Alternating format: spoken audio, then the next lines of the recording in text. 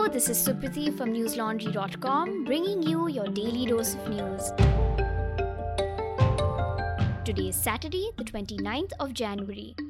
India reported over 235,000 fresh COVID-19 cases in the last 24 hours. 613 fatalities were recorded in the same time period, which takes the country's total death toll to over 492,000, according to the Union Health Ministry. The daily positivity rate dropped further today from 15.88% to 13.39%, while the recovery rate was 93.89%. The Drugs Controller General of India on Friday gave approval to biotechnology company Bharat Biotech to conduct trials of its intranasal COVID-19 booster dose in India. Over 60% of youngsters between the ages of 15 and 18 years have received their first dose of the COVID-19 vaccination, according to Union Health Minister Mansukh Mandavya. In a tweet, he remarked, and I quote, "Young India is leading the way," end quote. In Karnataka, another state that has been reporting high COVID-19 cases, State Health Minister Sudhakar K on Friday said that the dominant strain was still the Delta variant. He said that out of 6,000 samples from the state that had been sent out for genome sequencing, 73.8% were of the Delta strain or of its sublineages. Globally, the coronavirus has infected more than 369.9 million people and killed more than 5.65 million, according to data shared by Johns Hopkins University. The World Health Organization said on Friday that the NeoCov virus, a new type of coronavirus, requires more research, NDTV reported. The NeoCov virus was discovered among bats by a team of Wuhan researchers in South Africa. In a study which is yet to be peer-reviewed, the researchers said that the NeoCov virus can penetrate human cells in the same way as the COVID-19 virus. Aam Aadmi Party National Convener Arvind Kejriwal on Friday targeted Punjab Chief Minister Charanjit Singh Chaini over illegal mining and the Badals over drug sales as he invoked Dr. B.R. Ambedkar in Philor, a reserved assembly constituency in Jalandhar district. Kejriwal also asked people if they would rather vote for Reta Chor, which is sand thieves, and Nasha Bechne Wale, which is drug sellers, or for Kattar Imandar Bhagwat Mann, his party's chief ministerial face. The Delhi CM was speaking at an indoor meeting of citizens and workers in the constituency in support of AAP candidate Prem Kumar. On the other hand, Punjab Congress chief Navjot Singh Sidhu, after filing his nomination from the Amritsar East seat, said, and I quote, "I don't want to turn Loktantra, which is democracy, into Danda Tantra, which is force. This city had, have, and will continue to have its faith in the Congress," end quote. On Friday, the BJP announced its 8th list of 91 candidates for various phases of the 2022 UP elections, rejecting incumbent MLAs on 20 seats, the majority of which are in eastern UP. The ruling party has fielded existing MLA Ved Prakash Gupta in the high-profile Ayodhya seat. There had been speculation that Chief Minister Yogi Adityanath would be nominated from Ayodhya, but he was instead nominated from Gorakhpur Urban, his hometown. Meanwhile, Samajwadi Party President Akhilesh Yadav said on Friday that he was stranded in Delhi because his chopper was not allowed to take off for Muzaffarnagar in Uttar Pradesh. In a tweet in Hindi, the SP president posted a picture with the helicopter in the background and said no reason was given for it. Akhilesh Yadav and RLD President Jayant Chaudhary are expected to attend a number of events in Muzaffarnagar, including a press conference. Listeners, 5 states, which are Goa, Manipur, Punjab, Uttarakhand, and Uttar Pradesh, are all voting to elect new assemblies next month. A team of News Laundry reporters and producers are going to all 5 states to bring you ground reports without any frills, fear, or favor. But in order to do so, we need your support. So head over to newslaundry.com/Sena and contribute to our NL Sena project. While you're at the website, you can check out my report on the rise in violence against the Christian community in India. My report is titled, "Christians are Target Practice for Communal Groups, say community leaders." We are constantly trying to push ourselves to bring you the news coverage you deserve. As an independent news organization that does not rely on ads or favors from corporations or the government, your support is all we ask for. So if you aren't a subscriber already, become one today. Do your bit to keep news free and independent. Subscribe to newslaundry.com and pay to keep news free. Our lowest subscription starts at only 300 rupees a month. On Saturday, the Delhi Commission for Women sent a notice to the State Bank of India requesting that it amend or withdraw rules that classify women who are more than 3 months pregnant as temporarily unfit. Swati Maliwal, the Commission's chairperson, said the rule appeared discriminatory and unconstitutional. She added that it was contrary to the maternity benefits under the Code of Social Security 2020. According to Maliwal, the rule discriminated on the basis of sex, thereby breaching the Constitution's fundamental rights. The panel issued the notice based on media reports and requested a copy of the guidelines from the State Bank of India.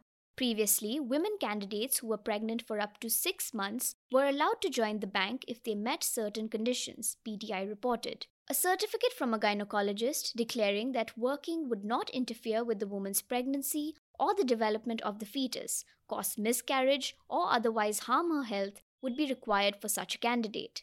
The State Bank of India has been asked by the Delhi Commission for Women to ensure that the guidelines are not discriminatory against women. The panel has also instructed it to reveal the procedure by which the rules were formed, as well as the names and designations of the authorities who approved them. The Commission has directed the State Bank of India to reply to the notice by February 1st. A pregnant woman candidate can join the bank 4 months after giving birth to the child, according to the guidelines. According to PTI, the rule in question is part of the medical fitness and ophthalmological criteria for new recruits and promotees, which was published on December 31st. K.S. Krishna, the General Secretary of the All India State Bank of India Employees Association, said the union has written to the management requesting that the rule be repealed. The prosecution, in opposition to Umar Khalid's bail in a bigger conspiracy case of Delhi riots, told a Delhi court on Saturday that the 2020 demonstration was neither organic nor woman-led, and that local individuals were employed as fodder to increase public involvement. Other accused people in the case, including Khalid Saifi, Meera Haider, Salim Malik, and Salim Khan, were also denied bail today, according to Special Public Prosecutor Amit Prasad. Prasad informed Additional Sessions Judge Amitabh Rawat that the protests were not only inorganic but also lacked support from the local populace living in the areas of various protest sites, relying heavily on WhatsApp talks of various members of the Delhi Protest Support Group. Prasad argued that individuals were brought in from other places to participate in the protests in order to maximize participation. He also added that local uneducated masses were used as fodder by the members of the group. Prasad claimed earlier this week that the 2020 sit-in protests were meticulously planned, with key protest sites around 25 mosques chosen. He claimed that these locations had religious importance but were given secular names to give the supposed communal protests a more respectable appearance.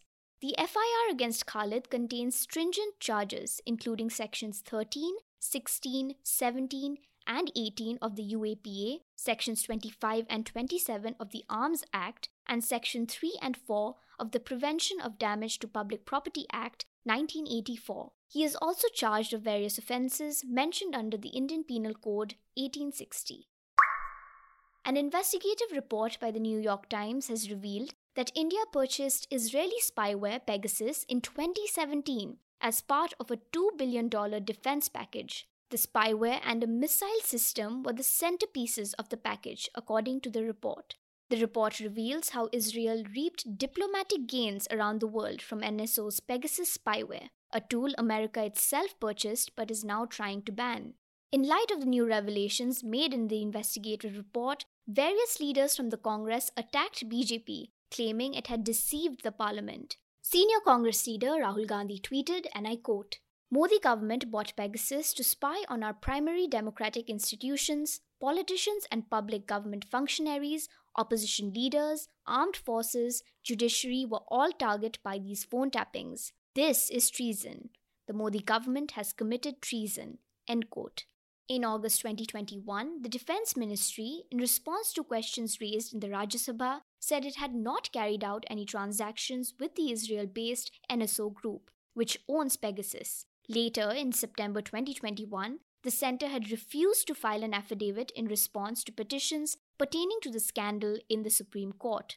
In July last year, several media organizations across the world had reported on the use of Pegasus, which has been developed by the NSO group. In India, The Wire had reported that 161 Indians were potentially targeted by Pegasus. The list included lawyers, activists, politicians, journalists, and many more. As part of the UK's diplomatic attempts to resolve the Ukraine border problem, Boris Johnson will call Russian President Vladimir Putin and go to Eastern Europe in the coming days. Mr. Johnson has stated that if Russia invades Ukraine, the UK will deploy soldiers to safeguard NATO allies. Ukraine, on the other hand, is not a member of NATO, and Russia is seeking assurances from the West that it would never join the military alliance, which it regards as a direct danger to its security. NATO's 30 members include the US, UK, and several former Soviet republics, some of which border Russia. Members agree to come to one another's aid in the event of an armed attack. Russia has placed about 100,000 troops, tanks, artillery, and missiles near Ukraine's border, but denies that it plans to invade the former Soviet Republic, which borders both Russia and the EU. The Prime Minister is considering various options this weekend, including sending more British soldiers to NATO countries in the region. On Monday, the Foreign Office is expected to announce to Parliament a toughening of its sanctions regime, which would enable the UK to target Russian interests. Mr. Johnson spoke on the phone with US President Joe Biden, European leaders, and NATO Secretary General Jens Stoltenberg last week. During the call, the leaders agreed that diplomatic talks with Russia remain the first priority, Downing Street said. A Downing Street spokeswoman said, and I quote, "The Prime Minister is determined to accelerate diplomatic efforts and ramp up deterrence to avoid bloodshed in Europe." End quote. Meanwhile, Ukraine's President Volodymyr Zelensky has urged the West not to create panic, claiming that the threats of an impending invasion are threatening the country's economy. That's all the news we have for you today. Have a good day or a good night, depending on where you're listening from. See you tomorrow. All the News Laundry podcasts are available on Stitcher, iTunes, and any other podcast platform. Please subscribe to News Laundry. Help us keep news independent. To catch all our podcasts on news, pop culture, current affairs, and sport, visit newslaundry.com. Follow us on Facebook, Twitter, and Instagram, and subscribe to our YouTube channel.